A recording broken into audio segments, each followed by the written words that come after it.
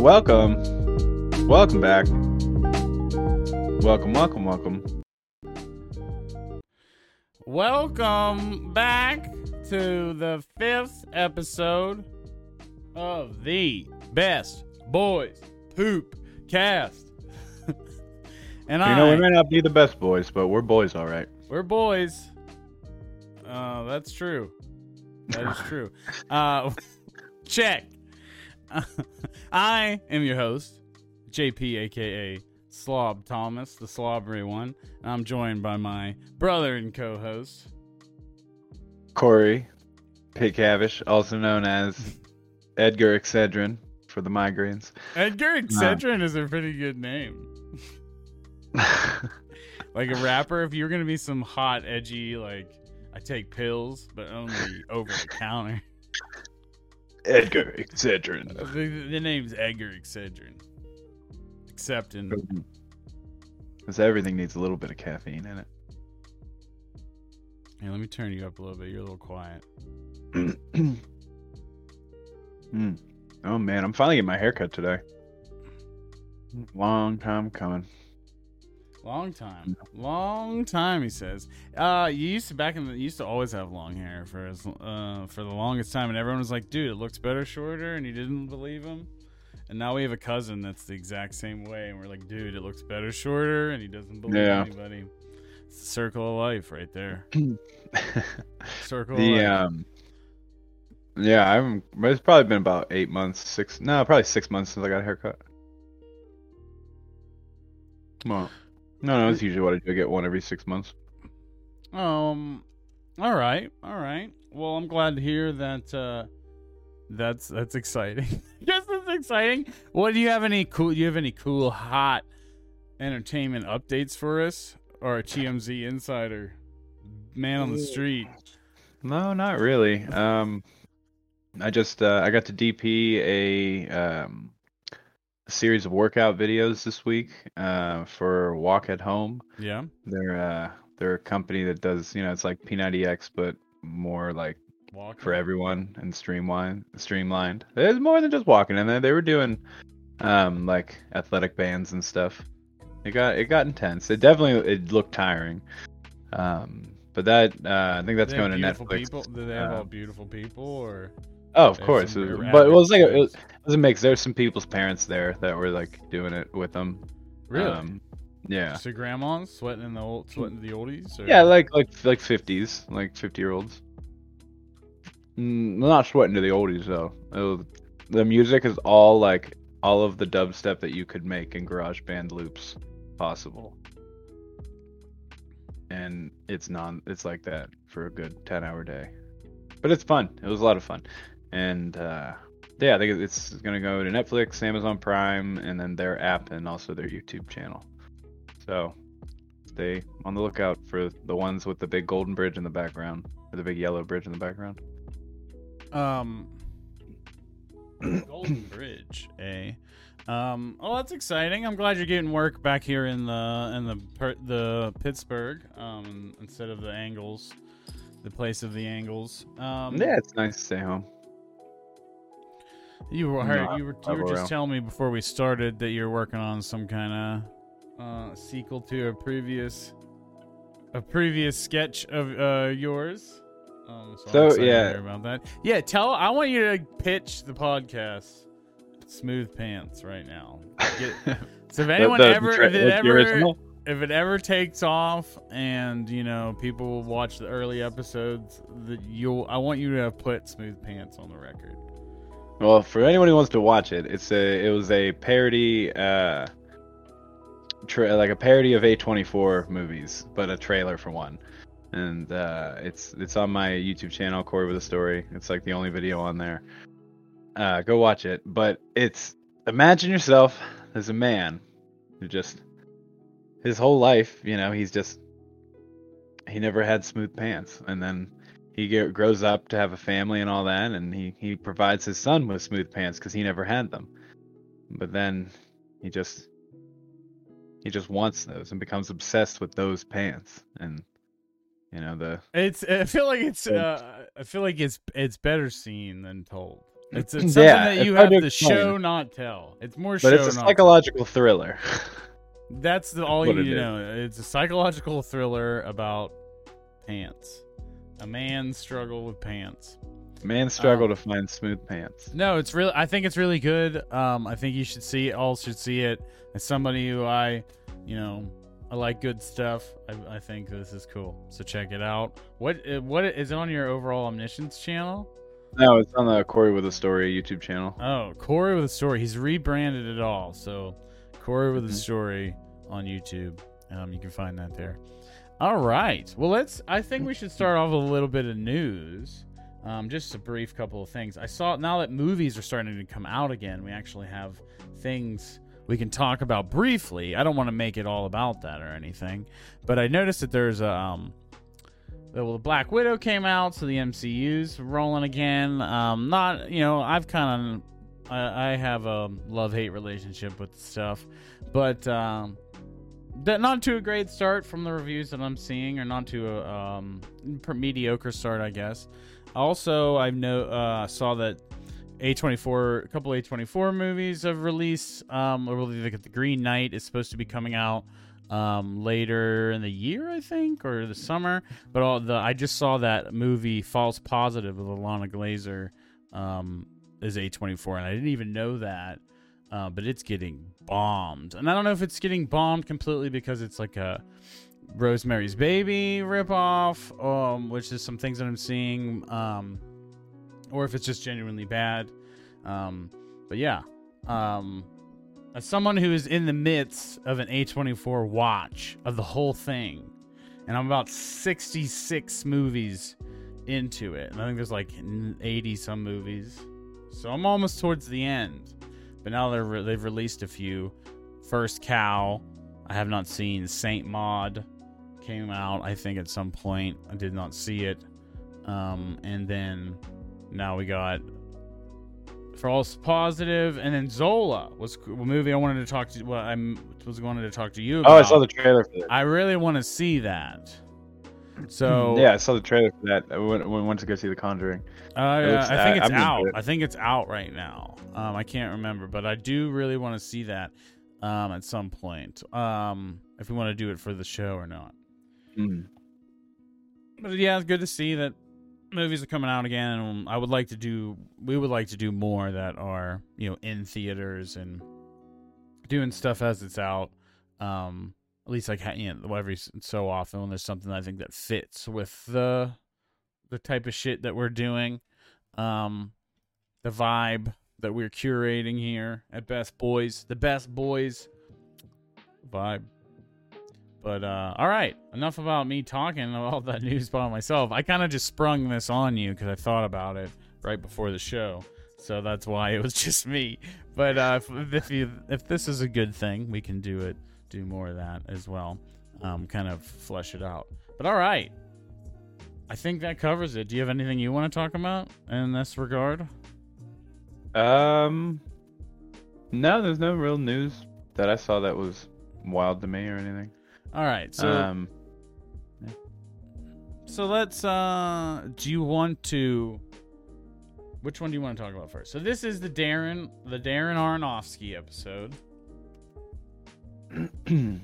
I was gonna say Mother because that's the one I surprisingly enjoyed a lot. No spoilers. Or do you think we should start with his older one first? It doesn't matter. I mean, I think we did last time. We went old and then newest, and then. All right, we can do the reverse if you think that'll freshen up, keep it fresh. All right, let's do it. I mean, it doesn't matter, but the fucking no, we can start with Requiem. All right. Requiem for a Dream. It was released in the year 2000. I'm gonna turn off the music now that we're into the meat of it. Released in the year of our Lord 2000 AD, after the death of Jesus. And I've always heard about this movie. Always heard about it for a long time. And honestly no, I knew a little bit about it. I forgot that Jared Leto was in it. I forgot that pretty much everything about it. But I knew that it was supposed to be good, and I always forget that Darren Aronofsky makes it, and I've seen a few of his films. But yeah, I loved it. I loved it very much. As much as I disliked Jared Leto, I liked it a lot. Yeah, it was for me because I'd always heard it was good, but I watched it probably about 3-4 years ago for the first time. Um, and that initial thing was just not it was one of those movies where I didn't really know anything about it other than I heard it was good, and so going in blind, it was just like, holy shit. Like, just the way that there's so much like that this movie did, even from just like a cinematography standpoint, that just influenced so many other things, like with the drug montages and just like the quick cut things, and like the you have those like vertigo zoom things, and it's just like um yeah, just it just was so new at the time, and then you're just like, oh man, I've seen this in so many other things. Very inspirational or influential, I should say. Yeah. I feel like I've seen a lot of. I feel like I've seen this style before. A little bit. Paul Thomas Anderson, definitely comes to mind with and Magnolia, which was just a couple years earlier. Um, and even Boogie Nights. There's like kind of cuts like that a little bit. There's style. The film has so much style. Yeah. It's dark and it's very gray. The colors are washed out. However, when it's sunny and it's outside, there's like this soft lens on everything, and it makes it look very dreamy.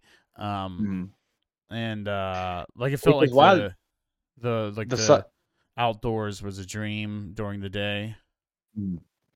I was gonna say, yeah, it's funny because with the soft lens, there's so much hard light in this movie, so it's like the contrast of that, like the dreamy sequence, but everything is also so like hot, overexposed, um, like, where it's kind of almost like an overload of the senses, forcing you to be that soft, like, if that makes sense. Yeah, I felt like it was like trying to be dreamy or heavenly, or but I would say mostly dream. Like, but the indoors were always dark and gray and dirty. Like there's always like this grit over everything Hmm. in all the indoor scenes.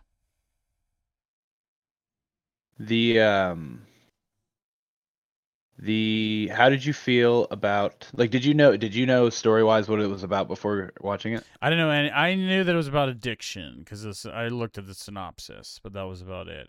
I didn't like read the wiki. I just like the little blurb when you get them. I rented it off of Amazon. Who do you think whose character arc do you think ended up getting them, like, having it the worst? I don't know. Jared Leto his character is a piece of shit. Honestly, I think I feel bad, the most bad for the mom. Yeah, same. Sarah Goldfarb. Um, she is just like trying to lose weight to get onto this contest on television, and the doctor is prescribing her, amphetamines and um amphetamines and all, and sleep pills to sleep during the night because you're on uppers all day, and she's grinding her teeth, and she doesn't Hmm. understand what's happening. It's kind of like, she was told that this was some miracle weight loss, and it's destroyed her life. She's now Yeah. become a junkie, just like Jared Leto and Jennifer Connelly's character, and Marlon Wayans. All this cast is fantastic, and it's all like not A-listers. Like they definitely are all big actors. Ellen Burstyn's had a prolific career. Honestly, her performance is the best to me. In the whole thing, she carries this movie. Her whole storyline, which was like the less interesting one at first, because you're more interested in the edgy, like Yeah. druggy shit. And it slowly becomes the most interesting part of the movie, and the least predictable. That I think that was. I've seen a lot of drug movies over the years. I thought of Mhm. like Blow or Oh, that's a good one. I haven't seen that in a while. yeah, I don't know. I always think of Blow when I think of a drug movie.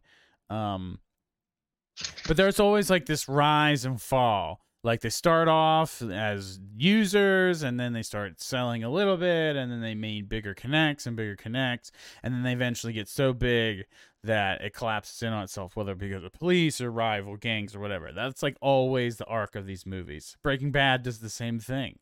Breaking Bad Mhm. is just that over a longer period of time because it's a lot more hours to tell the story rather than like this montage of somebody's life like in Blow. I know there's so many other movies, Spun and Drugstore Cowboy, which is older. I watched a I haven't stupid seen those. A24 movie called Hot Summer Nights with Timothy Chalamet that had the exact same arc. But so I thought that's where this was going. And way earlier in the film do this shit get fucked up, and it's not their fault. And like the supply of heroin, like heroin's what they're selling, and they don't ever say it by name in the entire film, which I think is super interesting. They don't say any Mm. drugs by name. I didn't even Um, notice that. yeah, they don't say any drugs by name because I was like, I didn't understand if it was coke, and then I started to realize the way that they're having withdrawal and stuff that it Mhm. was definitely heroin. But Jennifer, great. I'm getting off track. I was talking about the cast. Ellen Burstyn, fantastic. Jennifer Connelly, she's great too. She's the girl from Labyrinth back in the day, the young girl.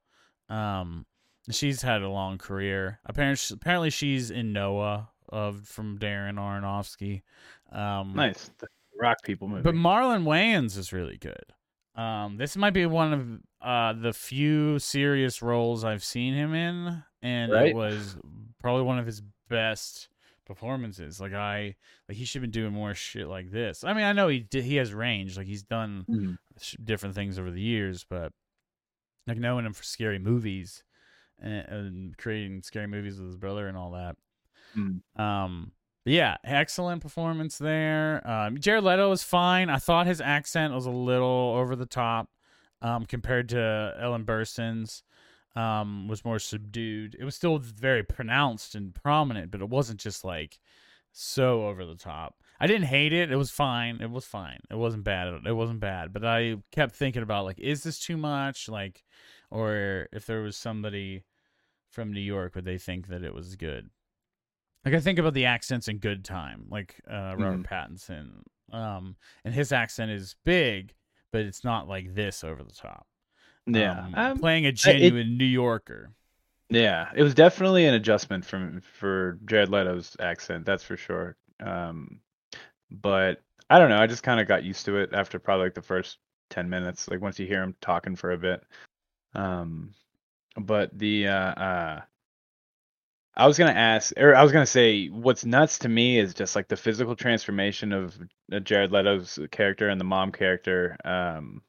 Physically by the end of it, just like they look like especially the mom looks like a completely different person, doesn't even look the same to the beginning, Yeah, like. so they illustrate the weight loss really really well. Apparently she had 3 different fat suits that she wore in the beginning parts. You can't even tell, like it looks Wow, straight like yeah, her. I didn't even Yeah, know. I read she had 3 different fat suits that were incrementally changed throughout the movie, and she had like 9 different wigs or something like that for her because her Mm. hair was kept changing throughout the movie.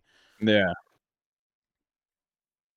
Yeah, the whole movie is about addiction and about its addiction in its various forms. The first act, Ellen Burstyn's character is struggling with dieting and food addiction and wanting to always think about what's in the fridge. And I'm actually dieting a little bit myself and exercising and stuff, trying to get that quarantine weight off.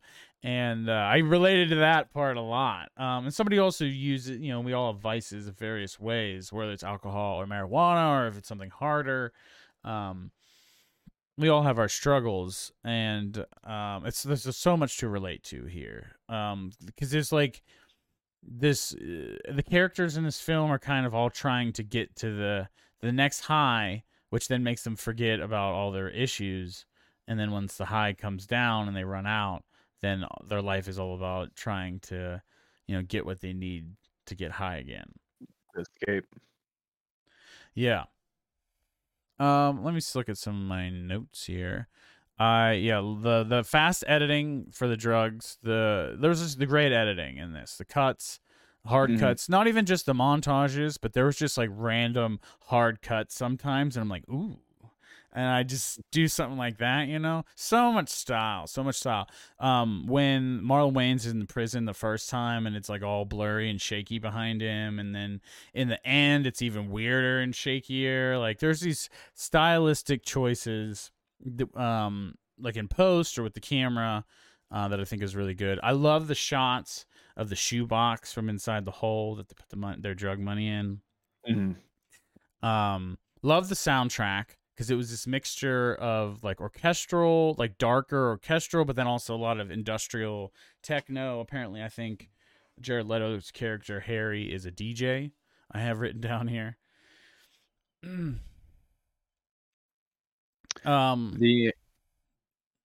Go ahead. It's just, I mean, it was one of those. Oh, how did you feel about the low shutter speed, like quick movement things, like when it would, like, instead of just zooming in on something or cutting, it would just like have that almost like 90s looking morph thing into people, or like whenever the mom at the end of the movies kind of not towards the end, but like when she's like straggling around the city and everybody's just rushing past super quick, super quick. So when you watch, I watched on Amazon on my computer, and it always gives me these fun facts. And it told me that is the same shutter speed that Kubrick shot the threesome sex scene in Clockwork Orange. And I was like, oh, all right. And but I think that I like that. I like the way that was used, because it was like, it's like the blurriness when you're really fucked up. Like you're losing frames. It's almost like you're losing frames. Like it's washed like together. Everything's speeding up. Yeah, it's speeding motion up, but blur. It's blended. Yeah, it's like motion blur in PS2 games. Oh man, that was the old kind of motion blur, the bad kind. To cover up your mistakes. Before per object. But let me see what I got here. I love, so in the first act, I love the shot. It was a very short scene when they broke onto that roof. Jared Leto and Jennifer Connelly, and they were throwing paper airplanes off the roof. And I thought that was so beautiful and cool. And just, I don't know, there's something really sweet about it. Like, I don't know if I've ever seen that, like what that would be like being on top of a really tall ass building, throwing paper planes. Addiction. There's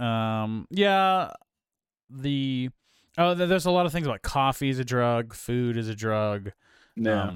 I kept thinking of Weezer, "We Are All on Drugs," that stupid song. It's a good single on an inferior album. And I kept thinking about that. So it was like, this is something that has been done. This is something like that has been done for sure, but I think that it's never been done this well. And at this point that it was made, like there's a lot of, like you said, there's a lot of influence and other things. Also, I kept thinking about the addiction to TV, the weird relationship that they both have with the television. And the opening thing of the movie, Jared Leto's stealing his mom's television to sell for money for drugs, for heroin. And then she goes down to the pawn shop or whatever it is and buys it back. And apparently the pawn shop owner is played by the really old crime guy from Breaking Bad, the one that's like in paralysis, when he's paralyzed. Okay, yeah, I know what you're talking about. Yeah, with the tube. He rings the bell, the ding. The bell guy. Yeah, that's what I should have said. But that was him. But so apparently she buys the TV back, and they have this little conversation about how this is like an ongoing cycle. That, randomly he'll steal the TV to sell, and she'll buy it back, and it's kind of like vis-a-vis her giving him money, essentially. and this guy making some on the side. The also all the splits, all the split shots where it's like 2 shots in one. I don't know what the proper terminology is for that. You know what I'm talking about? In the very beginning with the door, like the mom's in the one side and Jared Leto's in the other, and they're doing their own thing. And it was like from that movie, their stories separated. You know what I mean? Like from that, they came, the movie started and they were together and they were fighting, and then that shot came up, and then he leaves, and it still got her reaction, and then it cuts, and then from that point, yeah, Jared Leto's story is this, and then it's like A plot, B plot, and then they randomly come together at times, but it's really they're separate stories from that point. Yeah, because pretty much once they're all into their own shit, it's like everybody's on their own path at one point, especially like when you get to like 2/3 in, when is that Marlon Wayne?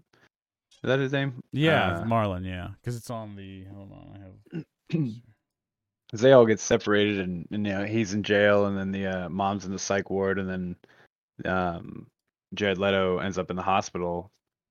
It's just like everybody just got fucked in their own way, but like all starting from the same core of people. Yeah, Marlon Wayans. But how did I'm go ahead. Oh, okay. I had a few other things before we get to the ending stuff. Another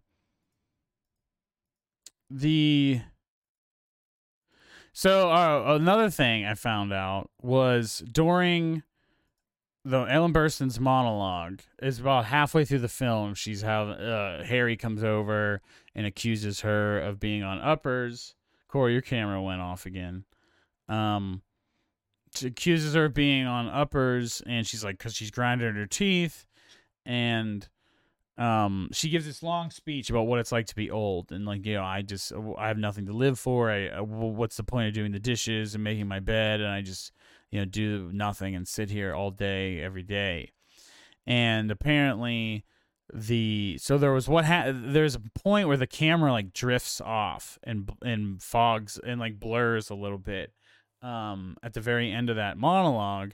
And apparently I read that the cinematographer, whose name is Matthew Libatique, was crying from the performance and fogged up the camera's eyepiece and like moved his head away, and it tilted the camera, and they ended up keeping the shot. Oh my gosh. Yeah, I thought that was really, really speaks to the power of that scene and the power of just this whole Ellen Burstyn's performance in this whole movie. Like it's not that all the Jared Leto storyline is really good. It's just I've seen it in other films, and it does have twists and turns. Like that are different. It subverts the typical story, and I don't think it does not glorify this life in any way. Even when they're doing good, you're just like, it's only a matter of time before the ball drops, for the shoe drops. But there's something about the juxtaposing that with his mother having her own addiction issues, and it's powerful. It's powerful, and if you know anyone if you've ever struggled with any form of addiction yourself, which I think this movie seems to indicate that almost all of us do. It also, I think, speaks to the medical system in the United States, and the willingness to certain doctors to prescribe drugs that could literally destroy older people's minds later in life. You know, like once you get on that shit, you can never be the same again. And it's something to be wary of. There are doctors out here that don't have your best interests in mind. So then also I want to talk about Jennifer Connelly's later storyline. So what happens with her and Jared Leto? They get estranged because Jared Leto's there's no heroin in the city, so he's gonna drive down to Florida and try to buy some himself. So him and Marlon Wayans do that. So while she is fucked because they're gonna be gone for a while, she doesn't have anything. So she turns to, after Jared Leto's suggestion, And Jared Leto also makes her, not makes her, but definitely manipulates her to get into prostitution with her former therapist, and then which then leads him to suggesting her to a pimp, and she calls him up and she starts sex working at the end of the film. But there is a scene where she is in a tub and she's crying and she's got her head under the water and she's screaming with her head under the water. And I'm Mm. like, I've seen this before. I know this from something. And I was like, this is just like there's a scene in the anime movie Perfect Blue, which is one of the best anime films ever made. It's on our list. And it is a shot. I find out, I Google it. It is a shot for shot remake that Darren Aronofsky licensed Perfect Blue just so he could use that scene in Oh the film. wow. And that blew my fucking mind because that is one of my top 5 anime films ever. Perfect Blue is made by the same creator. They also made Paprika. Have you heard of that? Which Inception was influenced by. It's not like it's not an adaptation, but it's heavily influenced by Paprika. I'm looking up that bathtub scene right now. Like Perfect the Blue. Perfect Blue one. Yeah, there's a comparison of it. Wow. Yeah, I guess I could just show it on the pod. That's wow. I bet someone on YouTube put them side by side. Yeah, that's what I just watched. It's the first thing if you search Perfect Blue Requiem for a Dream. Yeah, Perfect Blue is an amazing film, and we'll definitely watch it. It's amazing. Hard, very hard.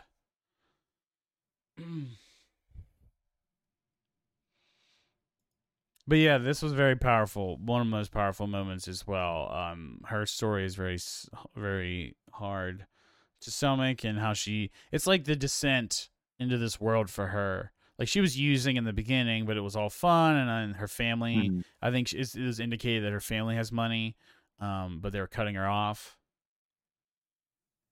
The I know this is kind of a side thing, but I wanted to ask this before we got too much in. But how did you feel about the little hallucination scene with the mom where she's like on the game show and like everything's all like fucked up and the fridge is trying to eat her? I thought that was cool. I thought it was really cool and surreal. It didn't like blow my mind or anything, but I thought it was really like it reminded me of how when you have a bad trip or something, and like everything is really you're hallucinating. It's real, but when it's negative and you're anxious and it's just is really terrifying. Like you're literally and I kept thinking about how she's trapped in this little apartment and she's like got nowhere to go. And I kept thinking like if I was her, I'd be trying to get the fuck out of there. And that's what she does by the end is she leaves and tries to go to the TV station that as she thinks is, getting her on television. And then she gets arrested and they put her in they commit her to an asylum, mental health facility, and bad. Then she gets put on worse drugs, and then descent into senility goes even faster. But what did you think? Do you think that she really did get invited to be on TV, or do you think it was like a scam? Or do you think the call in the beginning was a scam and she fell for it? I think it was just like what at least Or the maybe way it she is like didn't get to apply, but so many people get to apply that you still might yeah. make it. Like so I've been in granted this has been a long time ago but like so I was in the crowd for like the audience for like America's Funniest Home Videos before and you just show up at a time and they just go through and pick who they want and it's just that's it. So I very well could have just been like real but then she just didn't get her thing in time or other people's or whatever or they just already had some like had people for whatever or other people that they had reached out to first were available, or it was just a scam. But either way, it's like it's not enough for her to go this insane over it. But I guess when you have nothing else going on in your life and your son's a junkie who just keeps stealing your TV, any little glimmer of hope is gonna make you want to, go full force in it. Yeah, I agree. Yeah, this is just a crazy fucking movie. Crazy movie. Um, so I was like, after about halfway through, I was like 3/4 through, I was like, this is could be a 5 for me. Like, I was like, this could be perfect. I think there's so much style. Like, this has my love of style. It has edge. But it's like not just a shallow story. Like, there's so much depth to it, and it's a subversion to, I think, an established genre, which is, I think, the drug story. Mm. Um, but the ending, I thought things got really extreme all of a sudden, and like, this is how it could go. But in the end, just spoilers. We've been pretty good about not revealing too much, but Jared Leto's arm, gets infected where he's shooting up, and he keeps shooting up into the infected arm. It gets gangrenous.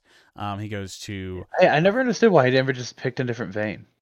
yeah, I don't understand it either. He went to the hospital, in the South when they were trying to go, get drugs in the South, and um, and in the end, then they did say they put him in jail. They don't treat him for some reason. This Southern doctor just calls the cops and doesn't treat him. It's like, this guy uses drugs. Get him out of here. And so he's got to lose his arm because of that, and they end up amputating his arm. Marlon Wayne's character gets stuck in that Southern prison with racist guards, and is in a horrible situation. And yeah. And Ellen the Burstyn mom is gets, so Ellen Burstyn, like I said, gets her yeah. committed, and then they put her through electrotherapy and all these drugs, and she's got nothing left. And her friend that like suggested it to her, they go and visit her, and it's really sad. Yeah, it's so sad. That whole ending thing of the mom getting like like not lobotomized, but like the electroshock stuff is just, oh man, it didn't need to be that. She was perfectly fine and normal. She just needed to be weaned off meth for a bit, and instead this fryer brain. And she just look, and even by the time she even gets there, she's so like pale and like sullen eyed and like purple eyed and just like a ghost, as if she's already been dead. Um, wow, Jennifer Connelly's performance was really good though too. So that's, Uh, we didn't mention her ending. So like I said, she goes into sex work, and she gets asked to do this party, and she initially tells the pimp that she's not going to do it, and then he's like, "I'll see you there," knowing that she's going to accept because she needs the money for drugs. mm, And then yeah, she has to. There's this big scene at the end where everybody chants ass to ass, ass to ass, and she has to use a double-sided dildo with another woman, ass to ass, in front of this giant crowd of rich men. Did you see the director's cut? no, I watched the original. The director's cut is supposed to be what they had in the theaters, and so it's not actually the original. It's just the home video one. They for some reason cut out a little bit of the ass to ass scene. All right then. But yeah, that's what I try to tell you, is like, make sure you watch the director's cut, because that's the one Aronofsky says is the true one. What did you watch it on? I just watched it on Vudu.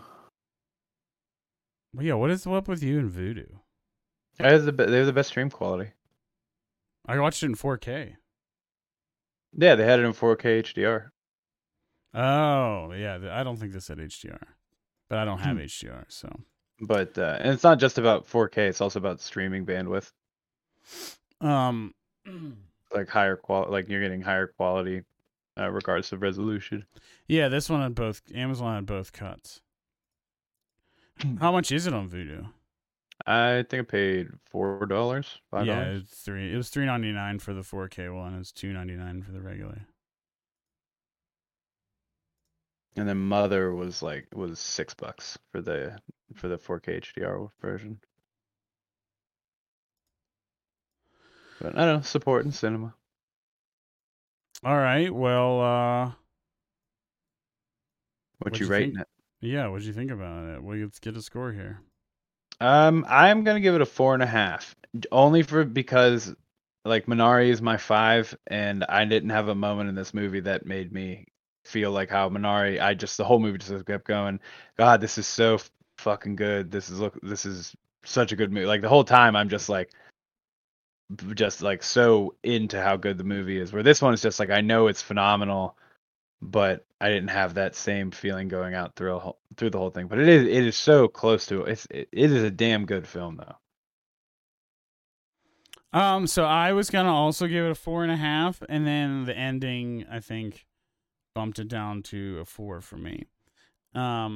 Just because it just, like I said, it felt very over the top, conveniently extreme for every single person, and I think it does get like that. Obviously, that's true, but for every single story to go like that, just felt a little over the top and like extra edgy. I think Yeah. it takes away from the journey a little bit. I think you could. I think I don't know. I don't know how I would have ended it otherwise, but I think that yeah, I don't know, something was weird about how over the top the ending was. Felt very like Fight Club or something to me. The way Mhm. that this film is colored and looks kind of reminds me of Fight Club for some reason. Fight Club's really green and this is really gray, but it's not about Fight Club. It's about the like this vibe of the late 90s, early Mhm. 2000s. First Matrix even has elements of this. Um Yeah. it's like it's the way it looks. It's very gritty and modern. It's like this dirty modern is what I think I'd describe it. Like Yeah. older apartments and I was just like it's all hard light but with high contrast. So like hard light versus soft light, meaning like how intense light from the sun is versus a cloudy day. Um, but everything, even the night stuff, it just always uses such saturated hard light, but with such high contrast that gives it that 90s gritty feel because yeah. that's Fight Club's like 1999, so it literally is. All three of those films were made around this. The Matrix, Fight yeah. Club. I always think Fight Club's older than it is, but it's not that. It's around when The Matrix was released. That sounds about right.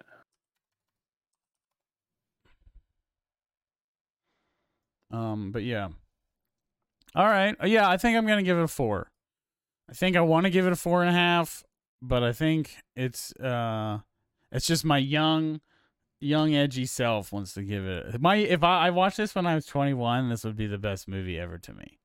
Like that's what I was thinking about. If I watched this when I was in my early 20s, I would think this was the coolest. This is the deepest, coolest movie ever.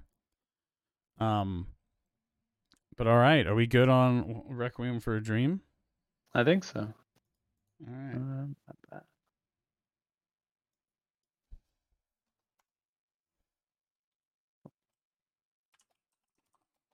Oh yeah, Mother is lowercase m. Did you know that? Did you notice that? yep. Yep.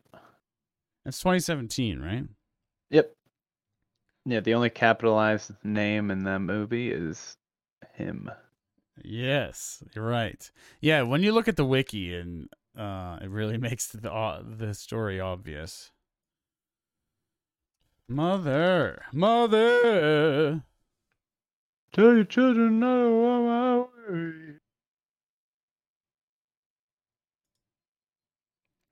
So, what'd you think about Mother from I 2017, directed by Darren Aronofsky, starring Jennifer Lawrence, Javier Bardem, Ed Harris, and Michelle Pfeiffer? J Law. But I loved it. At first, I'm not gonna lie, I was confused with the whole first half of the movie. Hated the Yeah. first. Hated it. I didn't hate it. No, no. I just didn't know it Sorry. was like other than the Cain and Abel thing, that was the most like blatantly obvious what it was. I was just like confused. I was just like, what the fuck is happening? Why is Javier Bardem being such a dick to Jennifer Lawrence?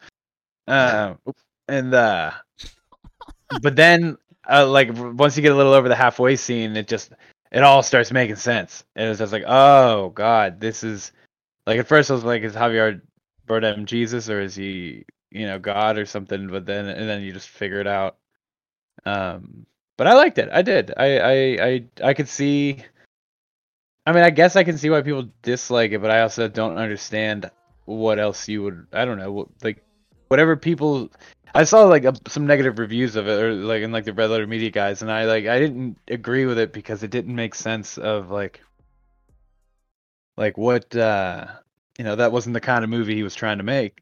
So this is just it is what this is, and I don't know. I liked it though. That's all I guess that's all I'm gonna say until we start getting through the story. So let me just tell you that it took me a really long time to watch the first half of the movie. I kept pausing it and getting distracted, and it was hard, and I just had to. I got to a point where I just put it on and I was watching it. It was very, very slow. The first half of this movie, super, super slow. And but it's fine. Like it's fine. You just don't know what's going on, and you're trying to understand it. And by the time, during Ed Harris's character, so what you're dealing with, the setup, is a man and a woman played by Jennifer Lawrence and Javier Bardem live in a home.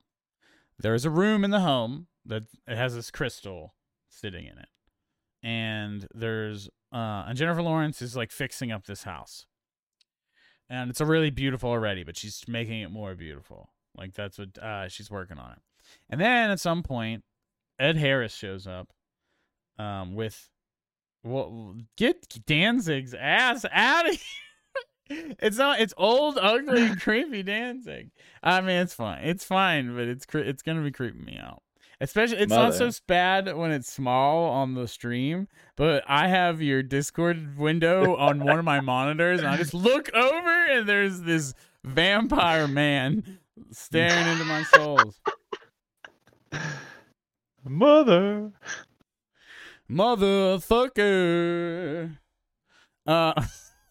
So now I got me off track. So Ed Harris, is now staying. He needed a place to stay. He's a doctor, apparently. I don't know what that meant.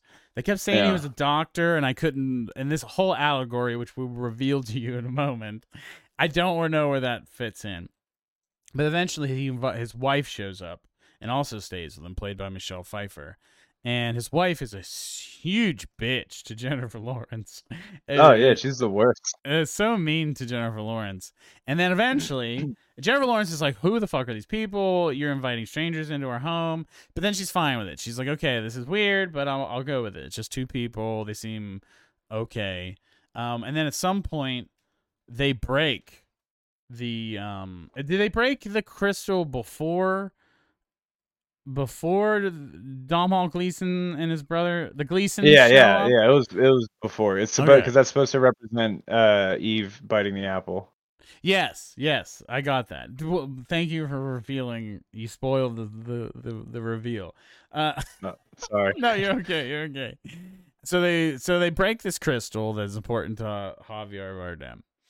And then their sons show up, played by Domhnall Gleeson and another Gleeson. I don't remember his first name. They're actually brothers in real life.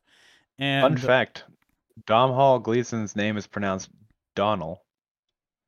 Oh, I think that's my headcanon why I say it that way. I think I watched an interview. I think I did one of the Star Wars junkets. I just rejected it.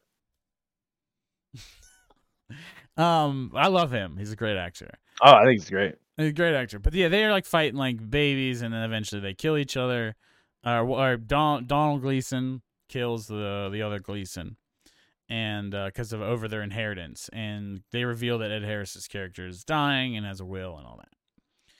And it's around this point in the film where you start to put it together of what the fuck this all means. Because I'm just like, this is so weird and random.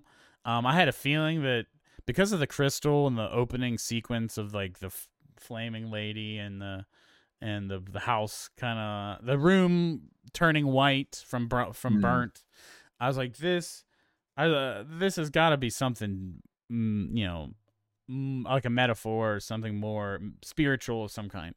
And then when Cain and Abel happened, which is the Gleesons, I put it together that Ed Harris, Michelle Pfeiffer, Adam and Eve, the crystal was represented the forbidden fruit. Javier Bardem is God, and then I was like, well, then like who's Jennifer Lawrence? And then Jennifer Lawrence is Mother Earth, and the house, which she is concerned with the entire movie, like that. Other than the baby, she's concerned with two things: the baby, the house, and obviously her love for Javier Bardem. Mm. And so she just gets fucked with this entire time. She is Mother Earth, and she's getting fucked with by humans. And the house is Earth itself. The house is Earth itself. And because she's wanting to make it nice, and she's trying to stop people from. So there's like moments where she's like Mother Nature, and she lashes out, and you'll hear like thunder, you'll hear like a lightning strike. You know what I'm talking about later in the movie. But yeah, it's pretty. So the first half of the movie is slow, chill, and then it gets fucking heavy. About halfway through, they have a funeral for the dead son, and then all the guests are just assholes. And then eventually, everyone's being so mean. Everyone's so mean to Jennifer Lawrence, and then somebody sits on a sink and breaks it, and she just has it, kicks everyone out. I wanted to ask you about that. Is that supposed to be the Noah story? The flood. The rain 40, the Great Flood. Oh my God! That is what that is. That is what it is. She breaks a sink, there's a flood, and she kicks everyone out of the house. That's definitely what that is. And then they make a baby. And then they make a baby, and he writes a book, which is the Bible. The New Testament. Or like the... they reference his previous works. That's right, right. They have a baby, they write the New Testament, and everyone shows back up. They start losing their fucking minds. They kill she has the baby. They're destroying the house. It's fucking chaos. There's like wars happening. Literally, the second hour of the movie is just you're watching Jennifer Lawrence run around this house while madness is unfolding. It's nuts. It goes from one of the wildest things is when Kristen Wiig, who plays Javier Bardem's publicist, is just walking around executing people with bags over their heads, laying on the ground. It's like it seems like it's trying to like be this representation of human history, with war and revolution, and like there's moments where things are calm and nice. So there's like this there was this moment with her poor people, and they're all like reaching out to Javier Bardem and like help us, we love you. And it definitely like people that turn to religion for hope and things like that. Everything is symbolism. Nothing in this movie is literal. And if you never figure it out, this movie is going to be the worst thing ever to you. The second half will be entertaining as fuck because it's wild. But I feel like if you don't put it together by that point, then you're just going to be like, this is chaos for chaos. This is some art film. I don't understand it. It very much is an art film. For sure. I would not advise, I would not say our dad should watch this. I mean, not because I don't think I think that if he saw it on his own and get it, but I wouldn't be like, yo, this movie is so cool, you need to see Mother. And he's gonna be like, what the fuck did I just watch? Yeah, I feel like you'd have to tell him what it's about ahead of time. But him knowing that, I think he would love it. I think that's why I think if you think if you're gonna advise this to somebody and you think they're gonna have trouble putting it together, or they're not gonna go into it with any research, I would at least tell them that it is an allegory for creation and like the history of religion and man, and how we treat. It's mostly about how humans treat Earth. Yeah, it is an environmental. It's definitely using religion and allegory to tell an environmental moral. Like that is this moral of the story: is take care of Mother Earth. I feel like. Yeah, because I was seeing this thing afterwards when I was just like going through to make sure I didn't like miss anything or whatever. But it seems just kind of like you have this almost love triangle where it's like, you have God who loves Mother Earth, but also needs and loves the worship of man. Loves people, yeah, humans. Yeah, man it needs God because God created man, but also needs Mother Earth for Earth to go. But Earth only needs God and doesn't need man. But because the other two need each other, she gets no respect from either and just gets the shit end of the stick. Yeah, And she's used really as a resource. yeah, And he loves her, but it seems I can't help but think of Invincible, which is a cool show if you haven't seen it yet. Did you see Invincible? yeah, It reminded me of Omni-Man referring to his wife like, I love her, but I love her like a pet. And I couldn't yeah. stop thinking about that with Javier Bardem. And obviously the actors' ages are significantly apart, and some people had issue with that, I saw. But it makes sense in this representation because God Mm, is ancient. And like God, mm, if Earth is billion years old, then God is infinite, you know. If yeah. in this thing where they exist. So of course he's gonna be older, but it's not like a creepy amount older. I'm at Javier Bardem's got to be like 50, right? Yeah, I didn't think it was that like I thought they were just like 20 to 25 years apart. Because Jennifer Um, Lawrence is in her 30s in this. she's my age, yeah. I think we're the same age. Um, I also Jennifer Lawrence. This may be crude, but I watched the anime Jujutsu Kaisen, and there's this character that's like, ask him like, what do you look for in a woman? And he and the main character's Yeah, like, I right like over it. there. Sorry, I got the hiccups. And he's the main this character asks the main character, he's like, what do you like in a woman? And he's like, I like a woman with a big ass like Jennifer Lawrence. And they just straight up say her name on the anime. And now every time I hear her name, I just think of Jujutsu Kaisen. Good show. Very streamlined, simple anime. If you like shonens, but you don't like you don't want to deal with this giant involved world, you just want to see something simple with fights. Great show. And you know I'm picky about shonens. But all right. Oh my god, I just spilled tea all over myself. Oh no. It was so much. Oh my god, it was so much. Oh shit. Are you all right?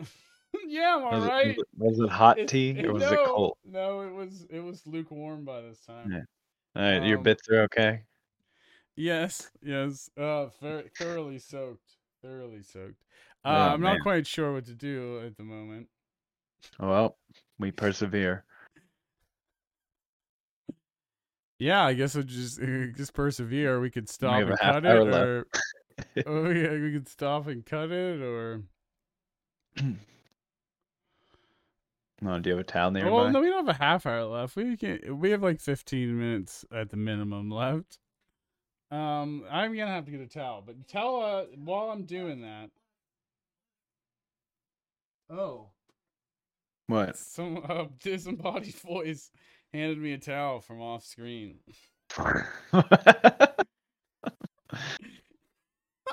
It's so much, so much tea. It was full, so full. It was a giant mug. All right, well, tell me. So, like I said, I throughout watching this, I kept wavering between I hated it and I love it, you know. And it's if you look on Letterboxd, I don't know if you looked, but the scores are all over the place. Mostly Yeah. 4 is the highest one, but from 1 to 5 there are scores. There are points in all of them. So I thought it was gonna be like, I can see how it's divisive, but I don't come away with it as this is a bad movie. This is a mediocre movie. I think this is a really good movie. This is an extremely well made movie. It's made really really well. They executed flawlessly. You know what they did, what they wanted to do with this, and tell this story.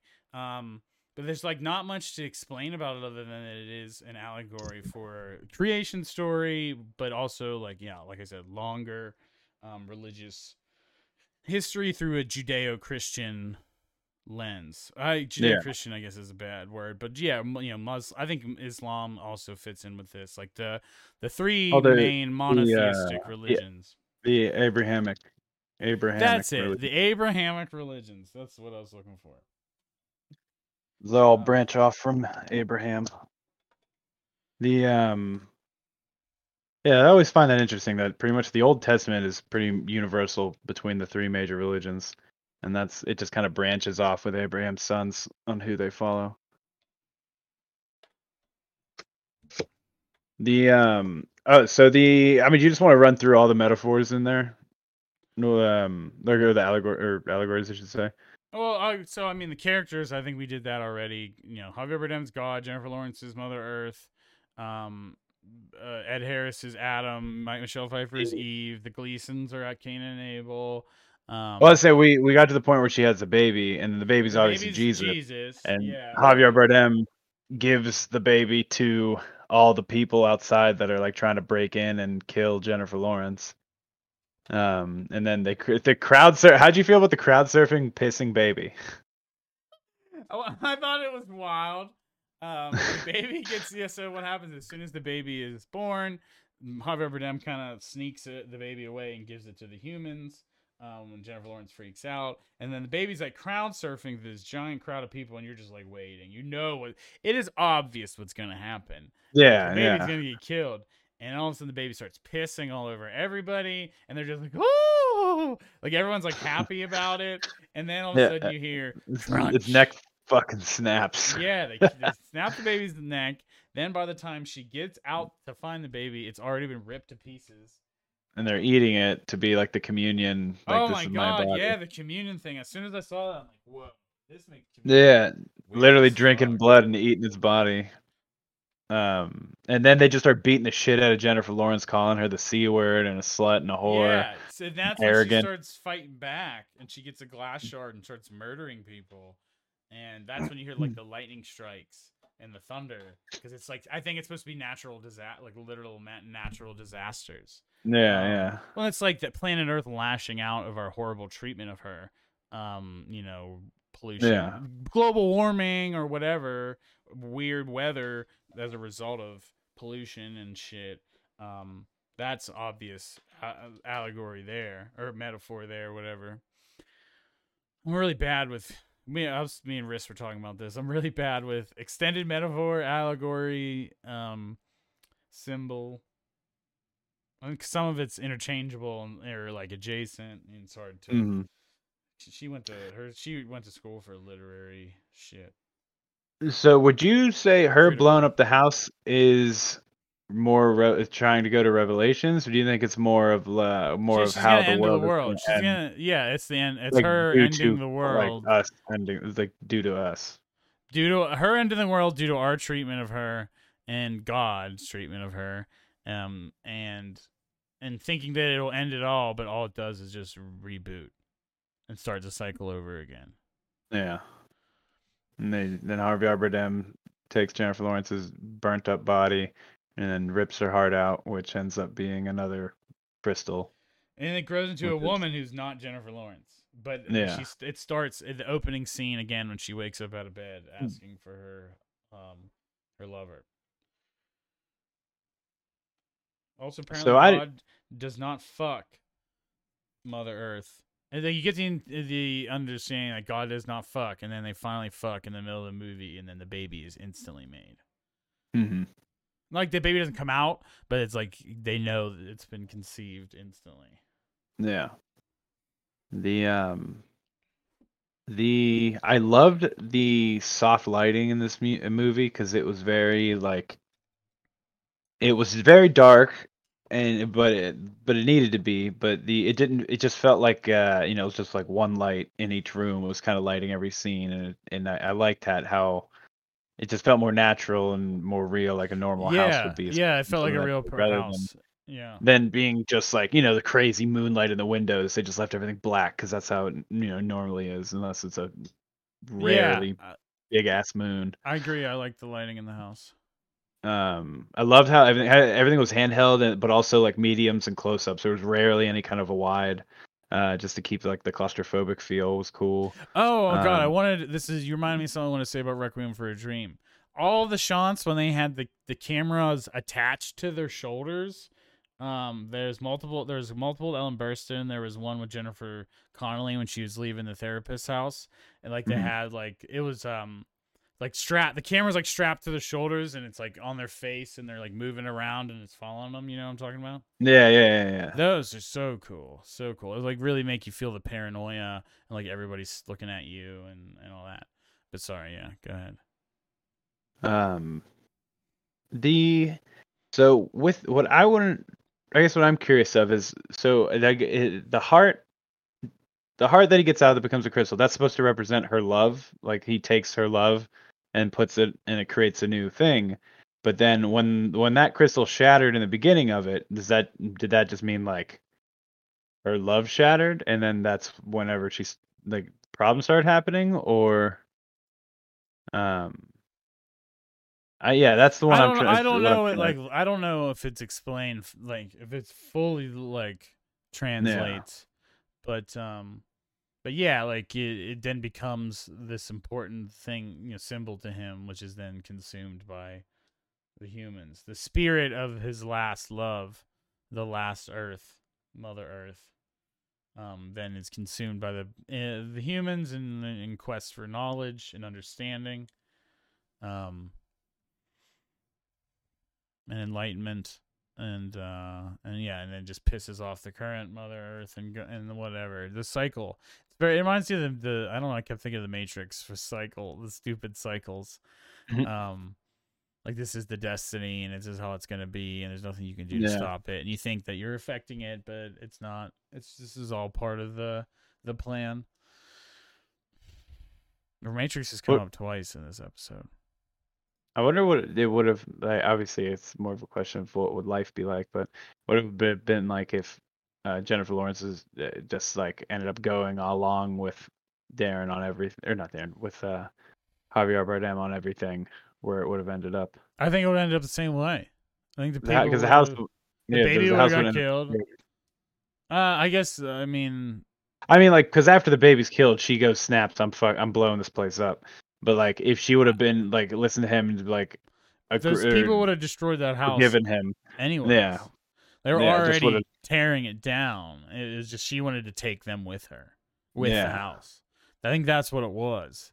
It's not just not the house being destroyed as much as if you're gonna fuck up all my shit, then I'm taking you with me. Because you're responsible, and it does place humanity and Mother Earth and with this antagonistic relationship, and God is like caught in the middle because he loves them both and he created them both. It's weird that the God is the lover and creator of Mother Earth. Yeah. But he clearly favors man more because he only really cares about, at least in this movie, he only really cares about their admiration. Like, oh, they're here for me, so I must. When it seems like it seems like man as his children are also his children, but not to her. Like it's like almost like an outside, and she doesn't understand that there are his children. She just views them as people that as fans of his creation. But he created them as well. One of the things that I didn't notice the first time I watched, but when I was like watching videos, kind of explaining everything, was that I was just like, why does Ed Harris' character have like the big wound in his back on the first night when he's like dry heaving and shit? Yeah, I didn't understand that, and then I read and it said it's removing his rib to create woman. That's when Michelle Pfeiffer shows up the next morning. Yeah, that it made way more sense. I was just like, oh man, I didn't get it at first. But yeah, I don't know. Good movie though. I end up really liking it. If you know what it's supposed to be, I just don't know how you can fault it for not being anything else. You know, like I thought this was a great version of what it set out to do, and I don't know. I know my old roommate. His big gripe with it is, what does the environmental causes have to do with the Bible? But honestly, they go kind of hand in hand. Yeah, he tied them together. They go hand in hand, because without Earth and the environment, human and religion can't exist. Well, stewardship of the Earth was the original job of man. In the Bible, I'm pretty sure. That was supposed to be our job. So I see the criticism of this movie falling into three camps. One is that it is too dense and too up its own ass and hard to understand. There is a middle. There's one lane of artsy people that think that it beats you over the head with its symbolism and subtext and is just too blunt with it and spells everything out. I've seen that criticism on Letterboxd. The exact opposite of the other criticism. That's why it's funny. And the third is people not liking, or the third is people either not liking it because they are religious and think it's blasphemous, or they are atheist and think it's religious. And that's that's the other funny one. That all sounds so dumb. Because it's using religious stories, and it's not even just Christian. Like the creation story goes on to that's fucking Gilgamesh, and all that kind of stuff, like Babylonian shit. Like it's way older than even Christianity. And even the Messiah story it's in more than just Christianity. But thinking about all that, I don't agree with any of those schools, and my criticism isn't. I don't think I have criticism for it in those regards. It just didn't blow me away. This was really cool. Yeah. This was really cool, and I think this is really interesting. And I think it needs to exist and probably be seen by people, but it didn't this isn't like my favorite movie ever. The way it was shot or anything didn't change my life. It's just really well made. It did what it did flawlessly. I just don't know what it is that important to me. It's important to me, but it's not life changing. Yeah. I think that it's a great. I don't know. I think it's a great movie. It's a great of what it's trying to be. This is probably the best version of it, and I have no negative because of that. I think it did a great job of trying to do what it did, and I think it's a cool art piece just another interpretation of how you can, not dumb down, but really put a quick 2-hour visual of the story of man, onto the table, and in a very interesting way that makes sense once you've seen it, the whole thing. And I don't know, I just liked it. I thought it was really cool. I like the dynamic of adding the earth into religion and into being God's concubine, if have you, or what? That doesn't make it sound too good, but is that not just another term for mistress or lover? God's sex slave. Oh, okay. I don't mean it like that. They don't even they fuck once. But just God and the earth being a symbiotic relationship. Yeah, a sexual relationship, romantic relationship. Yeah. So this one did remind me of one thing, because I had to think about other movies that I've seen that were all purely symbolism like this, like the little to none literal story. I can't talk. Little to no literal story. And I did see Charlie Kaufman's I'm Thinking of Ending Things. You haven't seen that yet? Mm-mm. It's on the list, of course. But it is kind of like that. But it's grounded in a literal story, and then you slowly realize that it was never literal, and it was all a representation for somebody who wants to kill themselves. Like someone's imagination that they're thinking of when they are going to kill themselves. And it's very, very good movie. But it is all like this. I don't know if I call it allegory, but it's all symbolism. And you find out that nothing is literal in the entire film. And then also Killing of a Sacred Deer, which the name, it's the director of The Lobster, Yorgos Lanthimopoulos. I gotta just look it up before I insult. Yorgos Lanthimos. And it is also, I guess it is. Name.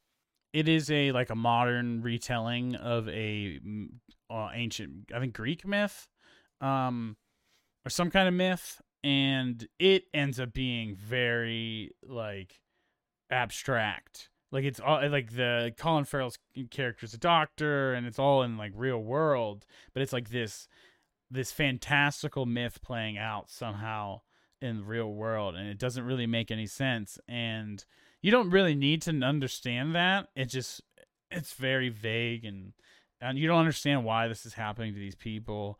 The premise of the movie is Colin Farrell pisses off this kid, and this kid, I think, kills his dad because he's a surgeon, and the kid curses his family, and then all of his kids and his mom's, the kids start getting sick, and then he's like, you have to kill one of your kids, or they're all gonna die. Your whole family's gonna die, and that's the whole thing. But it's all very abstract and like it sounds like a regular horror movie, but it doesn't really play out like that. There's a lot of talking, and it's very, very weird. But yeah, both are on the list.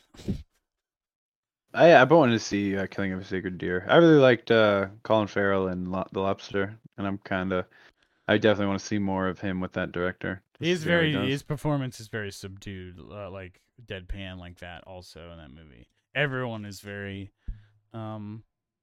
relaxed, and it's very quiet and calm, though it's very like bad shit is happening.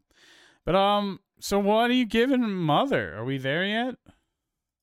I think so. Yeah, I'm gonna give it a solid 4. I think 4 is the way to go for this as well. I could totally be fine with someone giving it a 4.5. I think less than a 4 though is I would be hard to argue that. Unless you really hated it for some reason. I think it is a good movie once you once you get it, and it's so cool. Like the second half of the movie is fucking buck wild. It's the roller coaster. I have such a slow burn. Like that's the other thing. It's like first half such a slow burn. Second half fucking buck wild roller coaster to the end. Yeah, I almost felt like how Uncut Gems and Good Time are in the second half, where there's just so much fucking like so much shit that was just driving me insane because I feel so bad for Jennifer Lawrence, and it's just like the heightened anxiety of just everything going on and getting worse, progressively worse. More and more people showing up, and like at one point you're thinking like, all right, it's got to calm down for at least a second. It just never does, until the birth of Christ, of the Messiah. I really want to see him do more of his movies. I want to see Pi. Pi came up in a lot of the analysis I watched and read after I watched these movies, which is his first film. It's supposedly made on like the tiniest budget, and it's apparently amazing. Something to do with math. And it's like black and white, super stylish. Let me see if I can find you a quick pic. But the next time we do him, we have to do Pi. and Noah. I want to know what his other religious thing is like. I heard it's bad, but it's got a good rating. oh really? I heard back when it came out, I heard that it was Well, it got like it got a religious backlash to it. It because fell into the same thing where atheist people didn't want to watch a religious movie, and religious people thought it was blasphemous. I just heard that there's rock people in it, and I want to know how Noah. Oh my god, I forgot about the rock people. Oh, I realized that I'm not showing you the trailer. It's all right. I'm looking at the movie list. So I will pull up the graphic for what we're doing the rest of this month.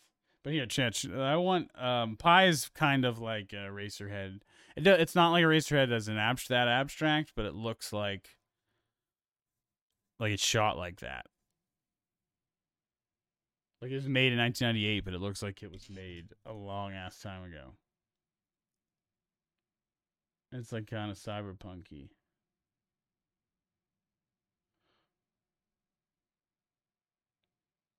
Yeah, this looks like it's from the fucking. Oh yeah, it looks very Kubrick. Yeah, it's very 60s.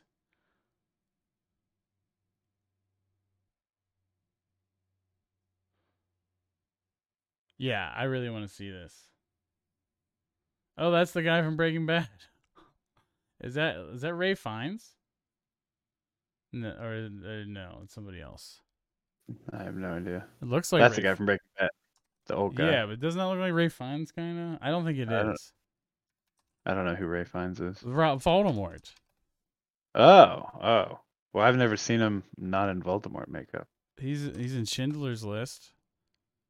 He's in a lot of movies.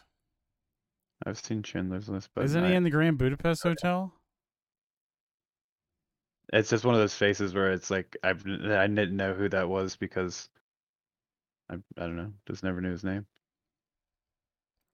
Interesting. It definitely, yeah, it looks old as fuck. Question. Speaking No, it's of not the Ray impact, Fiennes. It is not Ray Fiennes. speaking of the impact of Akira, that's right there. I'm trying to find for what I'm working on. Is it Akira or Ava or something like that that has the music that is just like big drums that's like bum bum bum and then a bunch of chorus of like people yelling just going like bah and is that because I'm trying to find that music and I think cannot it's find Akira. it. I think it's Akira. That's I listened to the whole soundtrack and it's not in there. But maybe I just gotta watch the movie and just rewatch the movie and see.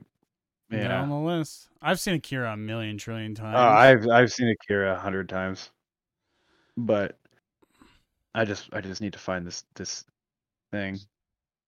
All right, so let me pull up the Boomtown graphic. Not Boomtown. What do I call it? Boom Howard. Boomhauer. So the rest of this month will be Best Boys Fest. Boom Fest. Boom Fest. Best Boys Boom Fest, baby. Boom. Right here on the pod. We'll be watching action movies all month for the year of explosions, the month of explosions, July. Next week we'll be doing First Blood and The Raid. I've never seen The Raid. I've never seen The Raid. July 16th we'll be doing Dread and The Killer. Never seen The Killer. Never seen The Killer either. July 23rd we'll be doing Heat and Atomic Blonde. I've never seen either. I don't think I've seen either. Jinx. Me either. July 30th we'll be seeing Expendables and Kingsman. I have seen both of those. I haven't seen either of those. Kingsman's so good. Yeah, I think we got a good mix of old and new. Yeah.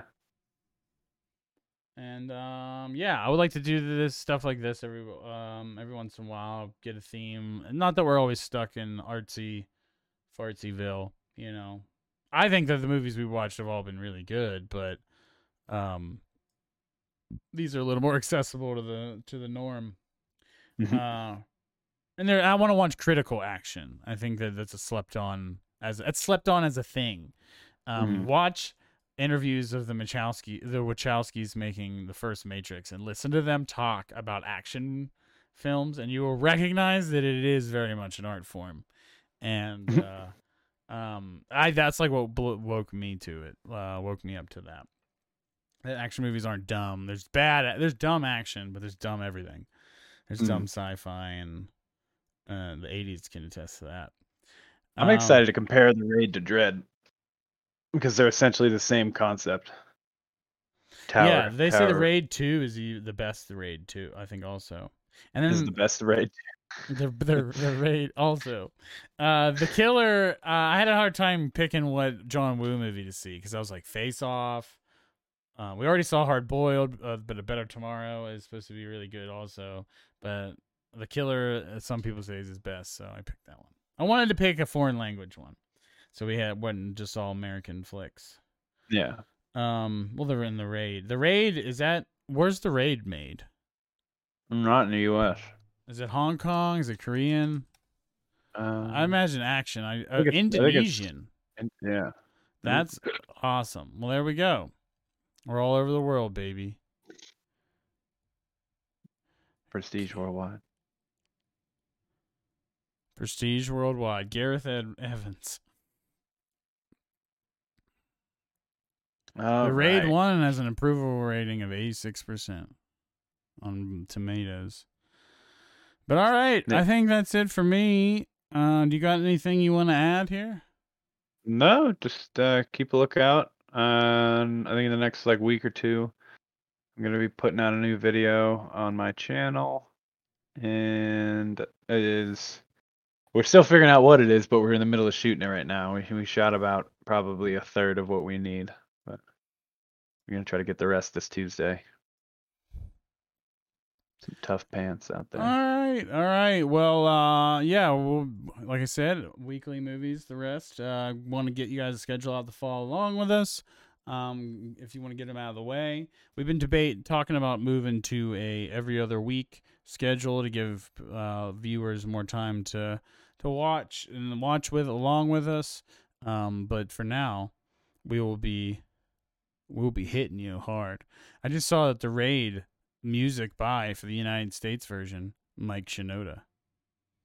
Ooh.